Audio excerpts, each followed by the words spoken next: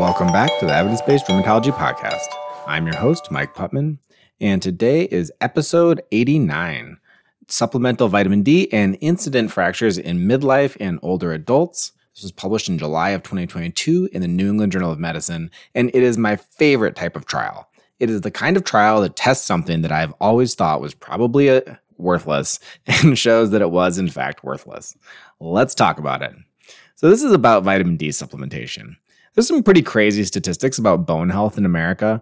In this paper, they say 54 million Americans have osteoporosis. That's incredible. And 2 million osteoporotic fractures occur annually. That's horrible. These fractures are they're very hard on patients. I mean, this is a big problem. And, we do a lot to try and fix it. We're always, as rheumatologists, trying to start people appropriately on osteoporosis medications. And something that we do is supplement vitamin D. In this paper, it said that 20% of U.S. adults, up to 20% of U.S. adults, are on vitamin D supplementation. That's incredible. 1 in 5 people is taking vitamin D. Now, this is in part because the Institution of Medicine has had these dietary recommendations and allowances, and everyone's trying to get there. But it's also because doctors spend an incredible amount of time recommending vitamin D and calcium supplementation to their patients. And I think this time is almost all wasted breath. So, in 2021, the USPSTF kind of agreed with me. They said that they didn't see any effect of supplemental vitamin D on fracture incidence, but there's been some open questions, and we thankfully have this large randomized controlled trial, VITAL, from which we can evaluate it. Now, VITAL was actually looking into the use of vitamin D for primary prevention of cancer or cardiovascular disease. It basically completely failed in those areas as well. But as part of that study, they did a number of sort of ancillary sub-studies to investigate some other questions. I mean, if you're going to randomize 26,000 people to an intervention, you might as well get some bang for your buck, right? So in this study, they looked at the effect of supplemental vitamin D compared with placebo on incident fractures in 25,871 people. That is really incredible. Now, the problem with this study is that it wasn't really assessing this in a super rigorous fashion. They did have annual questionnaires to ask about adherence and things. And one of the things they asked about was, did you have a fracture? So this was weird in the sense that it was a randomized trial, but the adjudication of this important outcome was done essentially by questionnaires and self-report. Now, if you self-report a fracture, the investigators would try to track it down. They go grab your medical record, they try and get images and stuff, and they try to have it adjudicated by a group that didn't know whether or not you were in the placebo or the treatment group. So, they tried to do a rigorous job of assessing this ancillary endpoint, but it's worth noting that this was kind of a patient report introduction to that. They looked at the primary endpoint, which was first incident total, non-vertebral, or hip fracture. Now, I think this is a reasonable primary endpoint. I mean, hip fractures are the ones that we care about a lot. And so that's the one that I think should be the outcome of all of these trials. But total fractures is important. Non-vertebral fractures is important. So reasonable endpoints. They had some secondary endpoints as well. Now, I'm typically quite skeptical of secondary endpoints, period, and secondary endpoints of an ancillary study from another randomized controlled trial, I'm especially skeptical of. But, I mean, this is a huge trial, and they had a ton of power. So I'm actually kind of interested in these secondary endpoints to a degree that I wouldn't usually be. Now, the statistics are actually somewhat interesting. I want to talk about them. A couple of things that they did. So the first thing that they did is they tried to ensure balance by comparing baseline characteristics. Now, I'm always skeptical of this. In randomized controlled trials, it's kind of become convention to not report whether or not baseline characteristics are statistically significant or not. I mean, you're testing a bunch of them, repeating these tests over a bunch of variables. You'd expect every once in a while for one to be non-random. So I don't know how useful that is.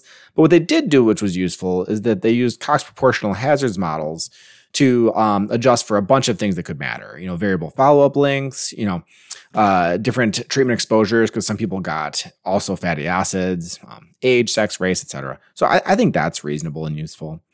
They also looked at treatment modification by some subgroups that they pre-specified, which I love.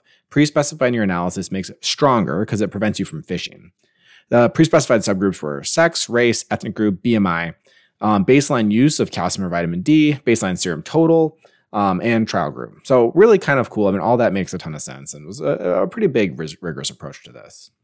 Who got into this trial? Well, they looked like the VITAL participants, right? Because it's the same people. Patients were evenly divided between male and female. The average age was 67 years, so they're kind of in the age bracket where we start to think about this. 71% were white, but 20% were black, which I think is better representation than we often see in trials of this nature. And this is also a group where we often see lower vitamin D levels, and we often are more likely to kind of recommend supplementation. BMI was 28, which is, average American size. About 15% people had diabetes. 15% had a history of fracture in their family. Now, interestingly, 5% or so were on osteoporosis medications at baseline, but 10% had a history of fragility fracture. That's somewhat dissonant. You would imagine that anyone who had a history of fragility fracture would be on osteoporotic medications, but perhaps not. And interestingly, and this is a big limitation of the study, 43% of patients were on baseline vitamin D supplementation. Okay, why are they on baseline vitamin D supplementation? Because we do this a lot here. I think that's a crazy number. And this is a randomized controlled trial, so they would have been taken off of that. But a big critique of this is that, we'd already supplemented 40% of people coming into the trial, so they weren't deficient on entry. Maybe if they hadn't already been doing this practice, maybe it would have been worse, I guess. But 60% of people weren't taking it, and 60% of 25,000 is still a very large number of patients. What did they see in that large number of patients? Well, they saw a lot of fractures. 2,133 patients reported a fracture, and 1,991 or 93% were adjudicated, which is pretty good. It's certainly plausible that patient self-report was an issue here, but again, this was a randomized trial. It was placebo-controlled, so it's hard for me to paint a very convincing picture there. All right, so we have a lot of fractures. Do we see a difference? The answer is no. With regard to total hip fractures, the hazard ratio was 0.98. The confidence interval of 0.89 to 1.08. Non-vertebral, hazard ratio of 0.97, and the hip fractures, the ones that I care the most about. There were 57 in the vitamin D group, 56 in the placebo group. It was dead even with a hazard ratio of 1.01, confidence intervals 0.7 to 1.47. In short, this did not work. Supplementing vitamin D in this trial provided no benefit to reduce fractures. They had a number of secondary endpoints, a bunch of other types of fractures. There was no benefit across the board. All of the hazard ratios hugged 1.0.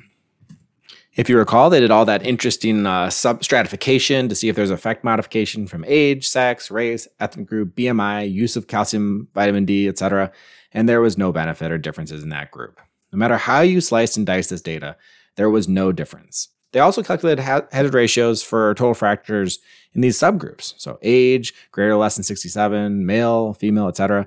There's just no difference. None of them were different in any significant fashion or in any way that would make you think that prescribing this medication was useful. If you remember, I said that 40% of patients came into this trial on vitamin D supplementation, and a good critique is to say, hey, we'd already supplemented their vitamin D, and so, if we hadn't done that, maybe they would have done poorly. Don't buy it. So if you look at the subgroups in the supplemental appendix, table S3, you will see the people who had baseline vitamin D levels of under 20 nanograms per milliliter had no difference. Hazard ratio 1.16, confidence intervals 0.78 to 1.73. It was about the same as you went up the scale to having tons and tons of vitamin D, which obviously didn't help you either. So what's the take-home message here? The take-home message here, to me, is that supplementing vitamin D in your patients is probably a big waste of time. If you have someone who is profoundly vitamin D deficient, so say they're under 12 nanograms per milliliter or some very low number, and that wasn't that many people here. It was less than 5% of the trial. So maybe there's some benefit there that we're not realizing, and this trial was just looking at people who are too healthy. I guess I'd buy that. I know some patients also want to be taking vitamin D, or they want to be taking Centrum Silver. That's great. I will let them continue taking that. I am certainly not going to go around willy-nilly stopping people's multivitamins. But the flip side here is that there is a cost to this, and I think the cost is substantial. I have fellows present patients to me all the time who are on high doses of corticosteroids, and they say, but we put them on calcium and vitamin D. That but is doing a lot of work, because I don't think the calcium or vitamin D is doing any work. The truth is that being on corticosteroids is a huge risk factor for osteoporotic fractures, and the tiny incremental benefit of adding vitamin D and calcium provides a false sense of security.